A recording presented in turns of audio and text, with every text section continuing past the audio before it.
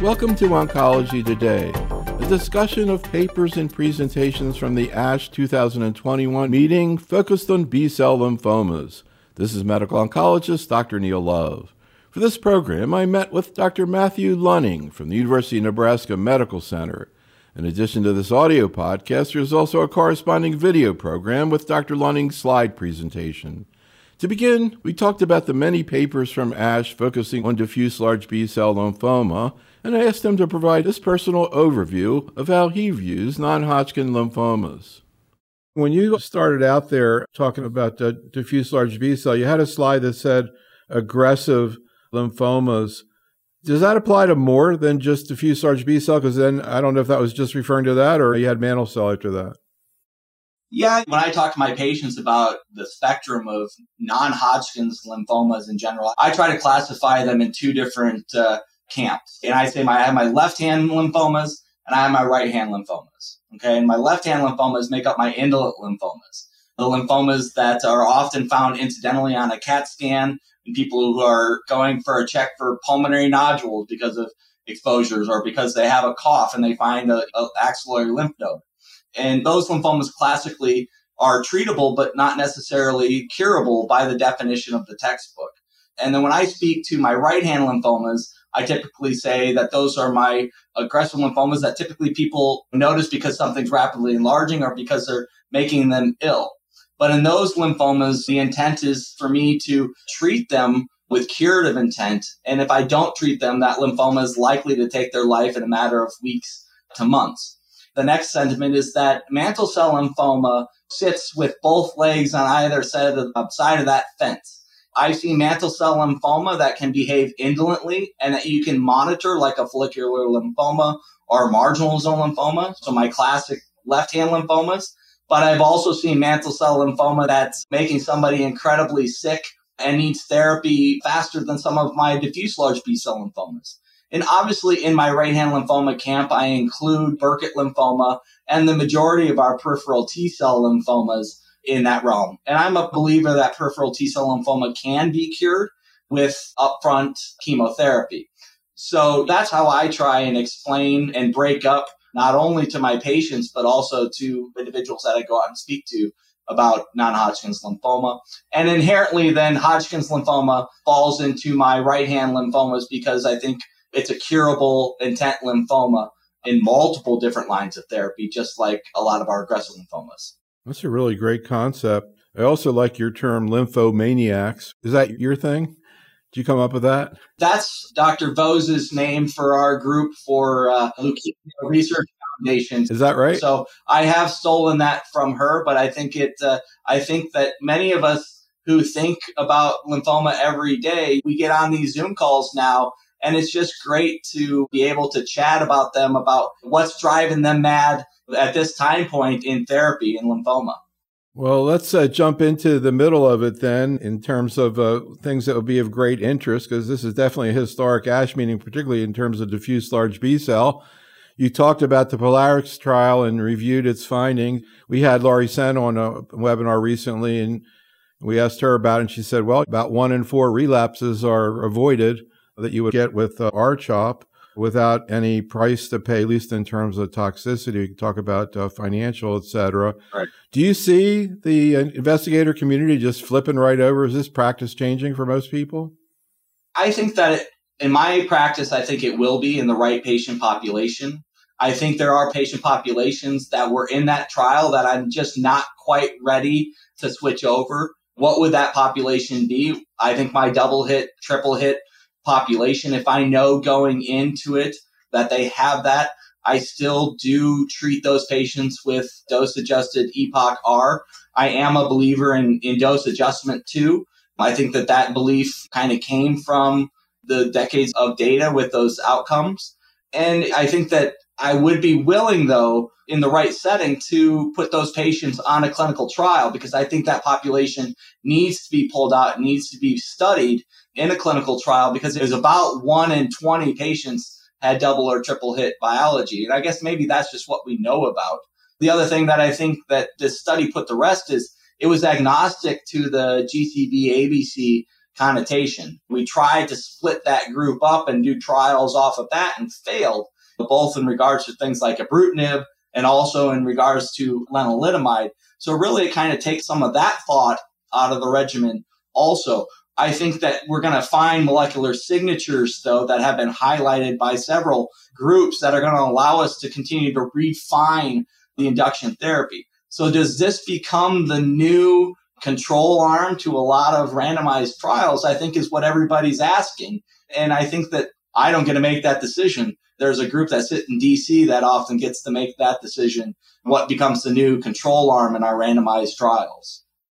Well, maybe I'll be the first one to predict. I just can't see how somebody's going to go in a trial with the control arm of R-CHOP, but maybe, I don't know. Yeah, I think it's going to be interesting because there's a lot of midstream trials right now kind of scratching their head, knowing what to do. Yeah. And I think it's going to really depend upon, are they 10 patients away or are they 500 patients away from their accrual goals? And, speaking, before we get on to the CAR-T second line trials, speaking of double hit, you commented on the ZUMA-12 study presented at ASH that included, I think, double hit patients, and data looked pretty good. To me, that'd be kind of where I'd want to see my patient go, or most of them anyhow. You tell me. Yeah, I think that they're doing the right thing, and we're trying to enrich for that population that's destined to fail chemotherapy. Inherently, I think that a double hit, triple hit population can be one of them. I think the biggest is double hit, triple hit plus IPI score. 4 to 5 have always been hard to get into a trial, but they're also hard to get to a center that could do a trial like ZUMA-12. And so how can you take this trial and move it out to the masses? I think could be one of the barriers to it, because you are doing interim PET scans. But I guess on the back end, you have the reliance that you've done the PETAL study, which had a very similar trial design, but that was kind of upping the ante in chemotherapy. And here you're upping the ante in regards to a cellular therapy. And so assuming that PET2 is predictive enough to say that if you're PET2, DOVIL 4 or 5, you should go on to get CAR T-cell therapy, I think we have to be mindful that I think PET4s are a very difficult thing. I call them clinic killers, because a lot of us were spoiled now. We can get PET scans in the morning and see the patient in the afternoon for cycle 3. And if you get that DOVIL 4, the first thing I'm doing is I'm ringing up my nuclear radiologist and I go, let's talk through this. Is this a very good partial response, or is this barely past stable disease? And I think that that's the connotation between 4s and 5s is a DOVIL score isn't perfect in this regards. And you have to admit, likely in ZUMA-12, there's probably a population of people that may not have needed the CAR T-cell therapy and could have gone on to get their induction therapy and potentially been cured. But how many, what's that population? And only a randomized trial is going to sort that out for you. What would you rather go through, R-CHOP or CAR-T, in terms of toxicity? I've seen people work through R-CHOP and dose-adjusted EPOCH-R, and I've seen it put people into a facility needing rehabilitation.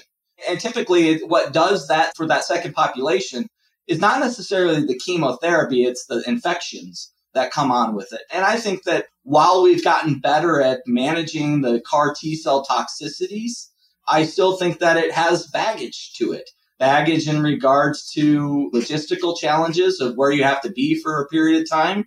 There's the baggage of the cytopenias that come and the baggage of an inherent infection risk. And so I think people do probably recover their immune systems faster after chemotherapy than cellular therapy. But inherently, is second line really second line? It's really third line, and third line is really fourth line. And this is really third line in ZUMA-12, because I'd imagine a lot of these people are getting therapy while they're waiting to get their CAR T-cell. We're just not counting it as a bean counter would count it. And so we have to remember that these have to be applicable to reality, right? And what's reality is that you consented for if this, then that as part of ZUMA-12. Just like you did with regards to ZUMA-7, Belinda, Transform, that you could get CAR T-cell or you could get chemotherapy.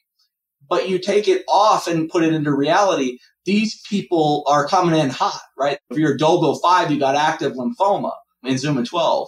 If you're primary refractory to R-CHOP or dose-adjusted EPOCH-R, like a certain percentage did in the second line trials, you don't have time to sit there and ask the insurance for permission to get single case agreements. Those are things that right now are still taking weeks to months in some cases. And so inherently, those people are going to need chemotherapy, but they're going to be getting the RICEs, the DAPs type therapies, and then getting to CAR T cell. So I think that there's still a lot of practical issues to wade through, both in the first line kind of interim response CAR T cell setting from a practical standpoint, as well as the second line studies in the high risk population.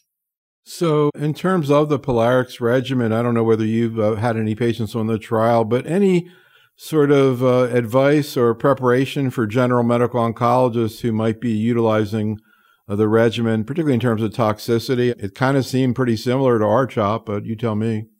Yeah, and I think my experience with utilizing polatuzumab, I think, and you can argue brentuximab vedotin, because it has the same warhead in regards to MMAE, and therefore peripheral neuropathy seemed to be the major kind of thing that you would consider thinking about, is that I think you have to be asking the right questions. It's kind of like, I akin it to pralatrexate. It's like one dose too many. You got to know what questions to ask the cycle before you knew you shouldn't have given it. And so when you're talking about peripheral neuropathy, it's kind of like, what's their occupation? Are they typing? Are they a musician? And then is it coming and going versus somebody who's saying, oh, it's there and it goes, or it came mostly mid-cycle and then went away by the next cycle. You're trying to be the soothsayer that says, what is this toxicity going to be? Not this cycle, but 2 cycles from now. So let's chat a little bit about the 3 second-line CAR T trials, or quote second line, as you say, 2 positive, ZUMA-7 Transform, 1 not positive, Belinda. One thing I was curious about is this is a CAR T versus standard of care, not versus transplant. And they, I guess, thought that made the most sense, and I guess it does. But how many people made it to transplant? In the standard of care arms, I believe less than half kind of across the board, which is in keeping with the other trials that come before it, like Orchard would be a good example. So we knew the bar was 2/3, 1/3 type of an event that, really you have to look at it kind of from a PET response standpoint, those people going to transplant. And I think still it's going to be confusing that a person who gets a second line CR, those people should probably still go to transplant. But are you going to get, if you have to, by an insurance standpoint, get 2 cycles of RICE in order to get them their insurance approval? And lo and behold, they get 2 cycles of RICE before they get apheresis. You check and they're in a CR. What do you do then? Now you have insurance approval for a CAR T cell, but they're in a CR after second line chemotherapy. Scratching your head to know we have decades of data. We have CIBMTR data in this setting, acknowledging that inherently this is a high-risk population, right? Primary refractory or early relapsing disease, based on whatever definition you want to use for the study, 6-12 months. This is an enriched population for that bad outcome. So I think it's inherently, if you have that population, I'm already talking about CAR T cell, right? Because the odds are stacked against them to go to transplant. But I hadn't written transplant off until these trials. And I guess the question is should we be writing off transplant? Well, let me just ask you, kind of putting aside all the technical parts of it, but just sort of thinking about it clinically, if you have a patient in a fairly common, typical relapse situation after R-CHOP, understanding, you have this confusing data, putting aside regulatory issues, in general, what do you think your preference would be if you had a choice? Well, I think that the one thing that this will highlight is if R-CHOP or POLA R-CHIP becomes the standard of care, and that's being given out in the community, right, is that this isn't easy, right? And so those patients that are relapsing, get them to us as soon as possible. I think also one of the things I'm learning is that I hadn't inherently done active surveillance scans for large cell lymphoma patients in CR1. But one of the things that I think this may change my thought process is maybe for those high IPI patients, 4s and 5s, and maybe for those double hit, triple hit lymphoma patients, maybe I need to be, I get as my CR1 PET CT, but maybe I need to be monitoring for those asymptomatic relapses. Because I know if they relapse, they're potentially the highest risk for relapse just by data, right? Maybe I need to be trying to catch their asymptomatic relapse because I know it's going to take time for me to get to their CAR T-cell therapy. If I'm going to try and do it like was done in ZUMA-7 without any chemotherapy between kind of randomization and infusion.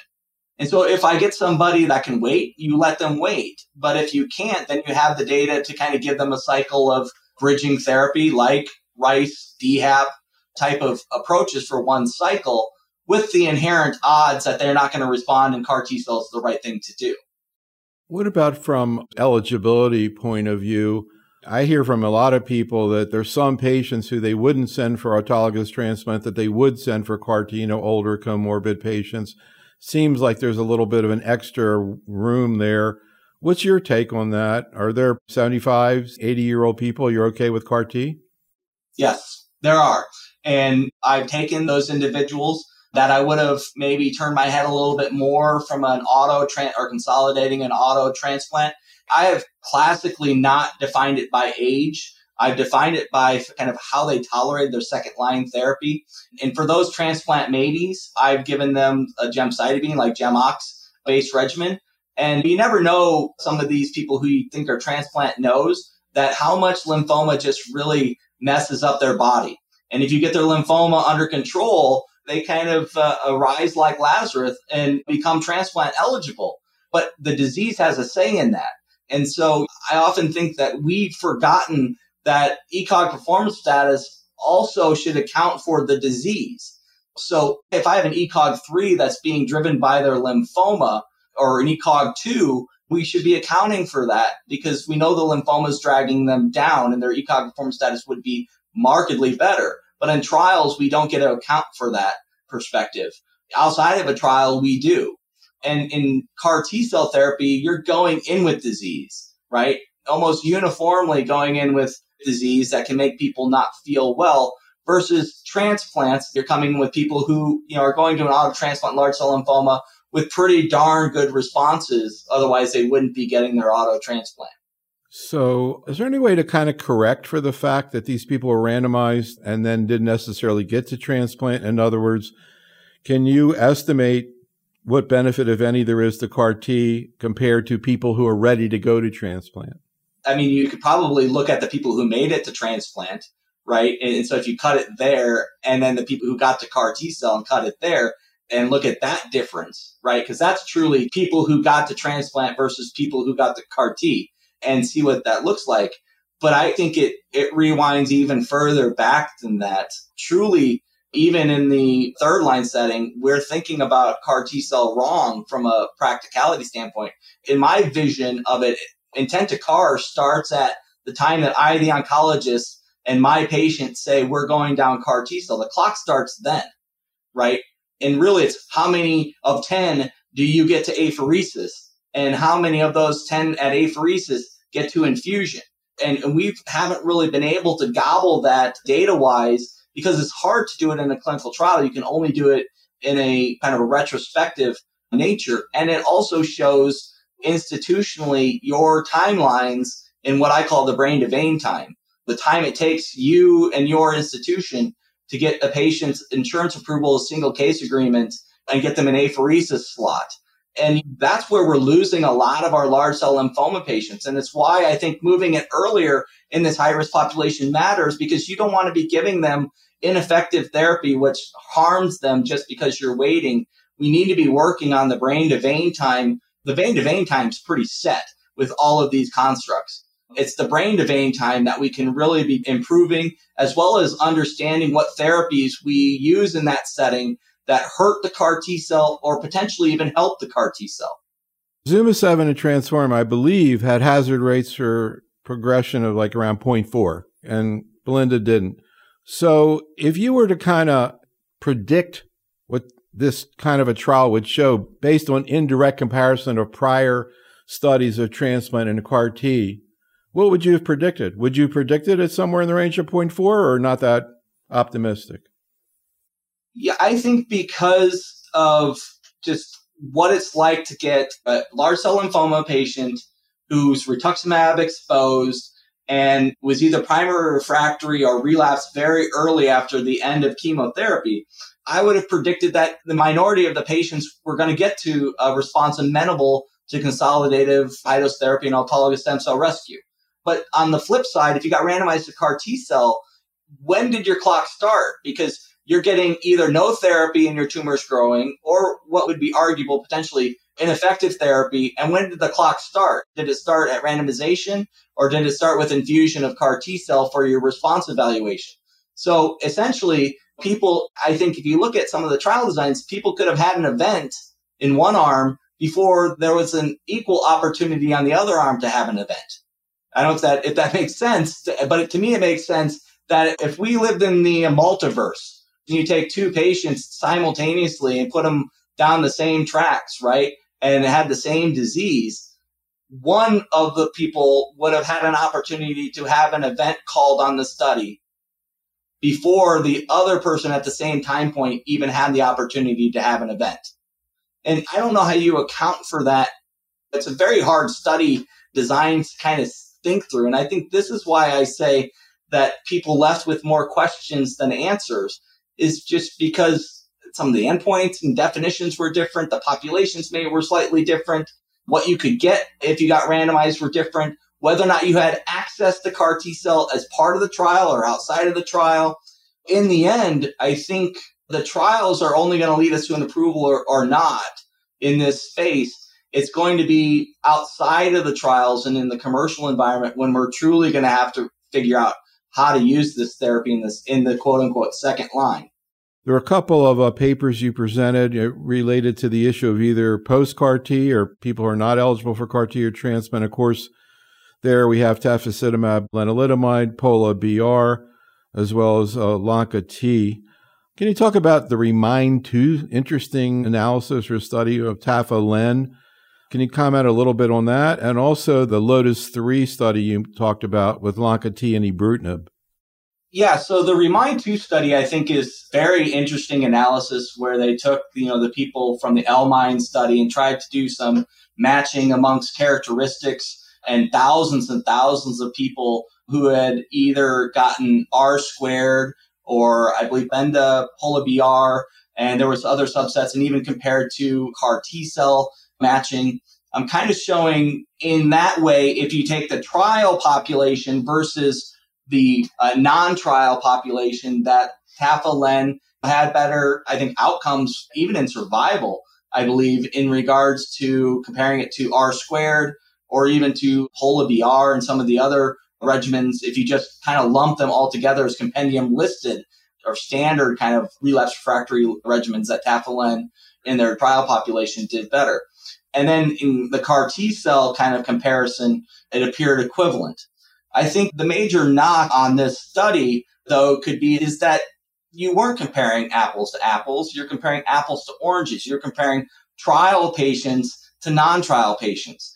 I think it would have had more validity had they gone out and searched for tafasitamab lenalidomide treated patients outside of the L-MIND study.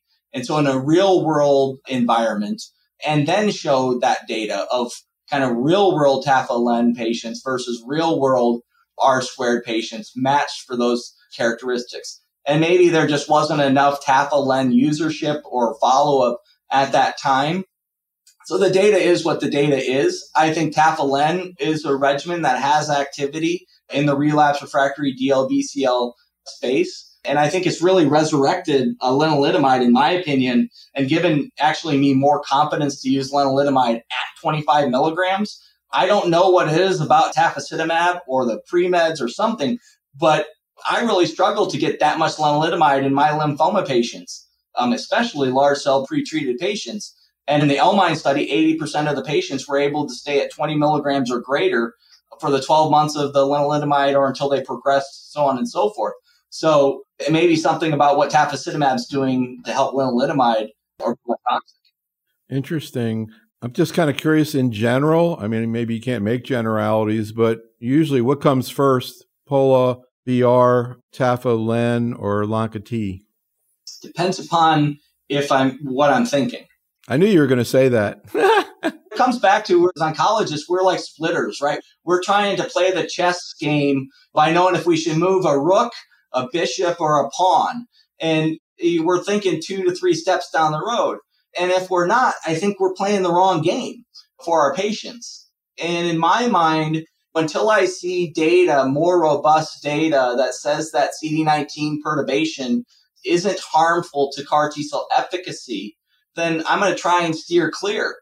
It's why I think if polatuzumab goes to the front line, what's my new bridge?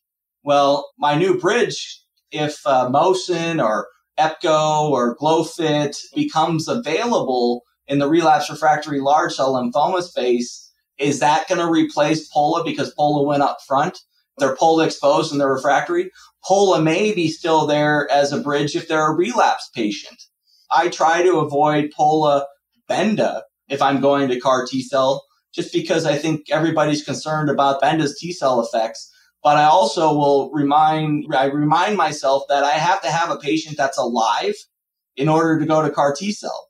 And I've gotten to people to CAR T-cell by giving them Pola Benda or Pola BR because it worked in reducing the disease that allowed them to get to CAR T-cell.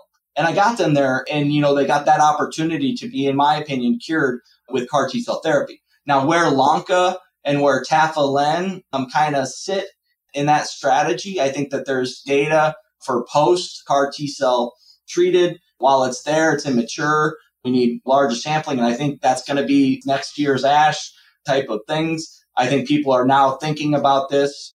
Ask the question, would you not do a CAR T-cell on a patient that's had Lonca or Tafa before? And I say, no. I'll give them CAR T-cell. I'm just going to slice that one out and kind of say, does anybody else have 5 patients? And because 5 times 20 centers is 100, right? And that's an experience that's worthy of reporting.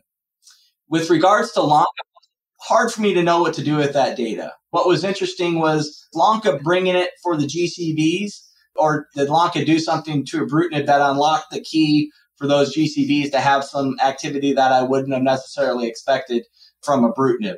And Lonca was one of those drugs that I was uncertain if it was going to be pairable with other drugs just because of its side effect profile. But I think that they've done a good job of kind of pulling the reins back on the drug and really figuring out what's the dose, what's the interval that gives us the best chance of having efficacy with side effects which are manageable in a situation where you want to have repeated dosing. So let's talk a little bit about mantle cell. And first, you presented some data showing a favorable effect from the introduction of BTK inhibitors, but it seemed to be more in older people. Any comments on that? Yeah, I think that the data is very interesting. That data has always kind of caught my eye because you can have just such humongous data sets. But does it change my approach in a 45-year-old? No. Does it change my approach in an 80-year-old? No. I think I'm still going to use a BTK. In a 40-year-old, I may be looking for a BTK plus something trial. And in an 80-year-old, I may be thinking about what's the safest BTK to give in the class. So I'm curious how you select among the available BTK inhibitors, but particularly what your thoughts are about pirtobrutinib. And you went over some more data with now more than 300 patients, but with 61 with mantle cell. Where are we with pirtobrutinib and where do you see it heading? And what about this data that was presented at ASH? Yeah, I think it's like the kid in Disneyland that has a fast pass, right? It's an exciting drug, both in regards to its efficacy right now, as it's shown that it can overcome the mutations in CLL, but it also is showing here it can have activity in people who are BTK exposed in mantle cell lymphoma.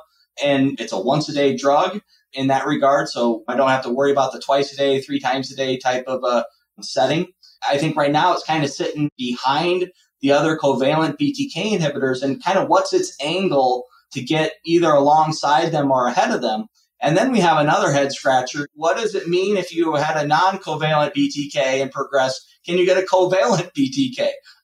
I can think of a situation where I know that exists right now, but that's kind of maybe what we need to see, or what's the escape mechanisms around this drug compared to the other covalent BTK inhibitors. I'm sure there are people in labs right now working on that, if not already reported. But a Bruin trial is a trial that a lot of people got put onto and are continuing to get put onto, just kind of showing the excitement around this drug. So, of course, in CLL, there's a lot of discussion now about the potential for combining BTK and venetoclax up front. And now we're starting to see approaches like that in mantle cell. You reviewed the ERV study and the Bovin study, the Bovin TP53, which is something else I was going to ask you about.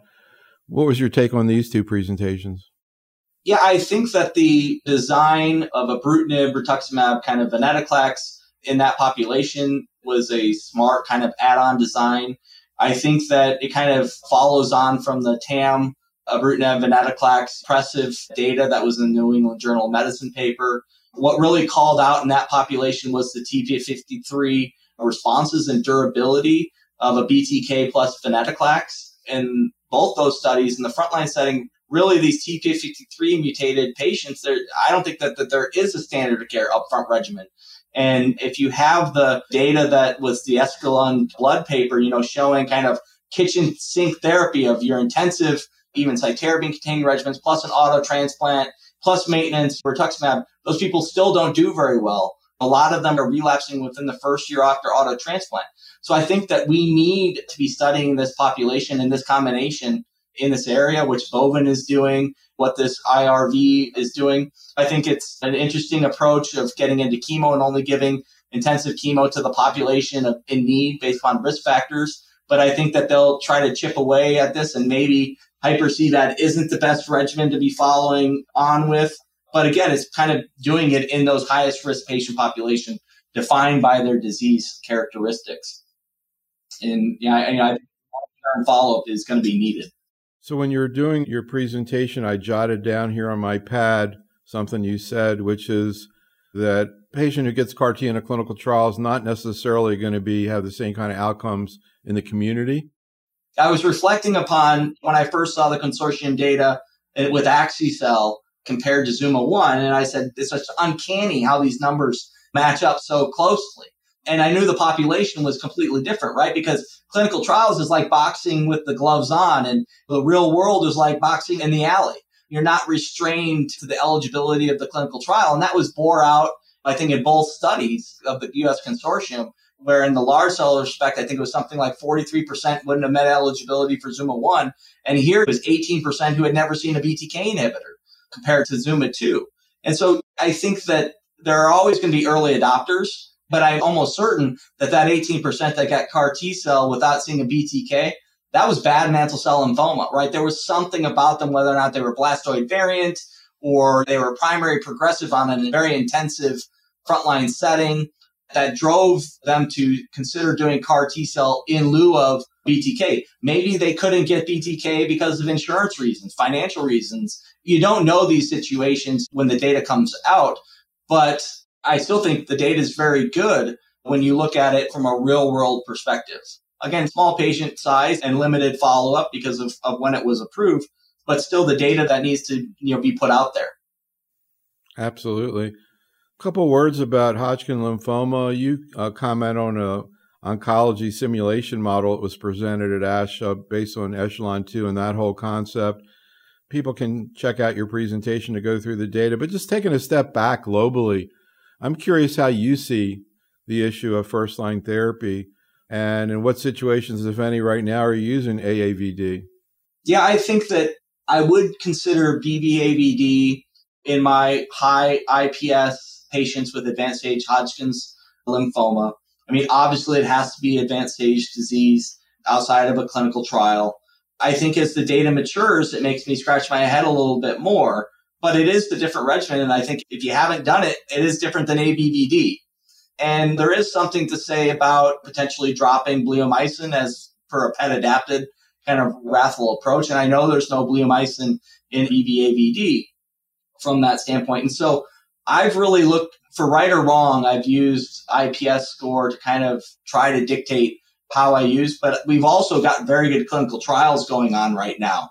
And so I've actually tried to get people on the Nivo AVD versus BBAVD randomized trial in that respect, because I think that that's an important study. Why don't we finish out talking about the drug parsaclisib, PI3 kinase inhibitor that we saw some data on at ASH. We also saw some data on the Unity trial of ublituximab umbralisib. We saw some more data on tazemetostat, I thought was really interesting. So can you comment a little bit on these issues in general? Yeah, so I think people have long memories around PI3 kinase inhibitors, going back to, I think, idelalisib days. Idelalisib was a very active drug. I mean, if you go back and look at the studies, these were double refractory patients that just had some baggage with it around toxicities. And I can remember over time with the U2 regimen of ublituximab, umbralisib, it's kind of was like, when was the diarrhea, when was the colitis going to show up, or LFT and transaminitis? When it wasn't showing up to the degrees, it was kind of the question, well, is this PI3 kinase inhibitor different than the other PI3 kinase inhibitors like idelalisib, like duvelisib, for instance, in lymphomas? And I think that pairing it together, you saw kind of an increase in the CR rate in the U2 study. Still, the majority were partial remissions, but what does that translate to, right? Does that translate to longer durations of remission? Does it translate to a better PFS or overall survival? I think that can only be told in a U2 versus U or U2 versus randomized trial from that standpoint. But did it add toxicity? And I don't know that the ublituximab really added toxicity per se, but I think it did help with the response rates. And if you're in a population where you're trying to get to an allo transplant, you need a CR and you've gone through everything else, I think that's where an umbralisib ublituximab combination would be great. Right now, I think that's not where it's probably getting used. The same thing with parsaclisib, kind of in regards to its trial data. It's another tool in the toolkit in indolent lymphomas, both in marginal zone and follicular lymphoma. Is it going to replace CAR T-cell? I think in the follicular lymphoma space, probably not. I think the people who are destined to get CAR T-cell will get CAR T-cell. And then if those people recur and fourth line, you're probably going to see that's where the PI3 kinase inhibitors are going to sit. I'm not sure that they're going to move into the second line space where I think lenalidomide-based regimens have kind of a stranglehold in the second line follicular lymphoma space. I think tazemetostat has the ability to move forward. R squared plus tazemetostat appears to be a very pairable drug. I don't know if it's being studied with PI3 kinase inhibitors, but PI3 kinase inhibitors are going to need a boost with another drug, I think, to move it next to lenalidomide. We know that there's a toxicity aversion with lenalidomide and at least the PI3 kinase inhibitors that have been tried to pair with it, and therefore everybody else has shied away from it. I think the class that's really going to be the biggest disruptor to those drugs, but potentially a helper to the patients, are the BiTEs that I talked about, Glofit, plus or minus obinutuzumab or mosunetuzumab. I think what's going to really shake out here is where you give it, how you give it, and for how long you give it in lymphomas. And so if you can give it sub-Q with little toxicity and good response rates, is that going to be better than IV or not? And I think that that's what we have to sort out with these BiTEs is really how do we use them and in what setting. But again, there's a lot of BiTEs going on in indolent lymphoma with great data. Can you comment a little bit more about what we know about these two bispecific, mosunetuzumab and glofitamab? There was more data presented at ASH and actually some data with obinutuzumab with glofitamab. Can you talk about your experience with these agents in terms of tolerability and where you see them eventually, like say in the next year or two, fitting in? Yeah, interesting question, Dr. Love, because in the development of these BiTEs, we as an institution had to decide, are we going down the CAR T-cell clinical trial route or are we going down the BiTE clinical trial route? And so as they made their soiree into large cell lymphoma, because we were doing CAR T-cell, we missed that boat. And we're just trying to get into the game to get some experience with BiTEs in kind of large cell, mantle cell, and follicular.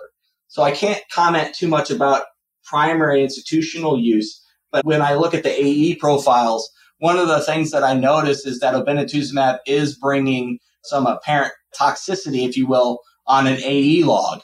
And is it driving really any efficacy when you add it to glofitamab? And so I think that's why you saw the plus minus obinutuzumab. And in my mind, I didn't see too much downside to glofitamab alone, right? And I don't see EPCO or Mosun or andronexumab running out to do a trial plus a monoclonal antibody. So I'm really curious to see where this will go. I think we're going to see BiTE plus data, BiTE plus polatuzumab, BiTE plus lenalidomide, like we're starting to see some of that data in clinical trials. My mind is really curious. I'm sure there were people sitting here going, when rituximab was being added to chemotherapy, it's like, oh, it's not going to work because it needs the immune system to be there in order to work. And lo and behold, rituximab worked with chemotherapy.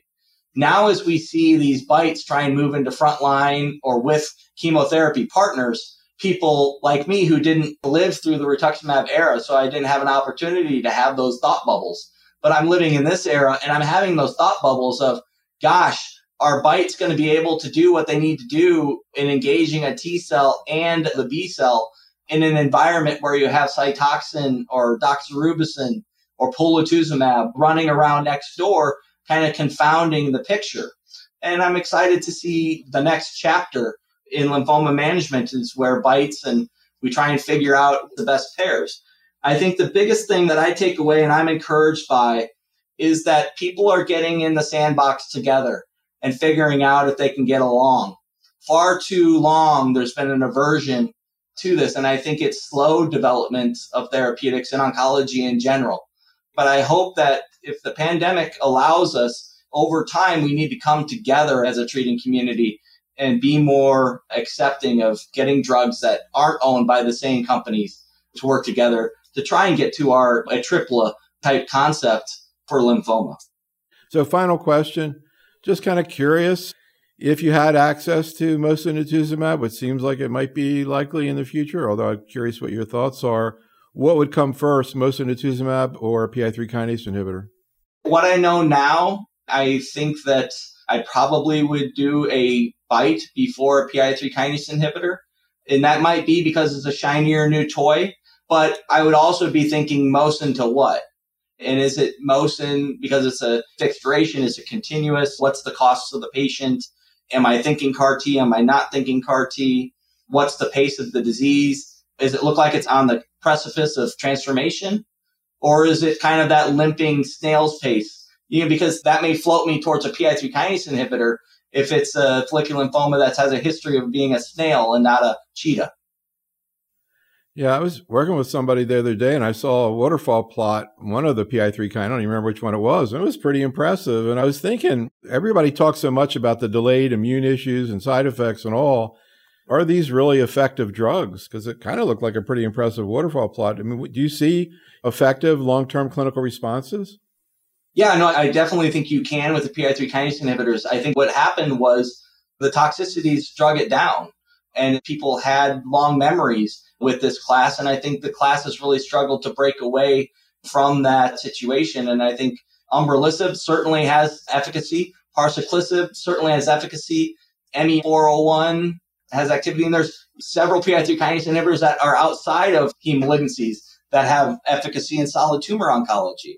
So certainly the class works. And I think, it's just one of those things where if it works well enough, we'll figure out the toxicities because our patients are benefiting. Checkpoint inhibitors is a great example of that. This concludes our program. Special thanks to Dr. Lunning, and thank you for listening. This is Dr. Neil Love for Oncology Today.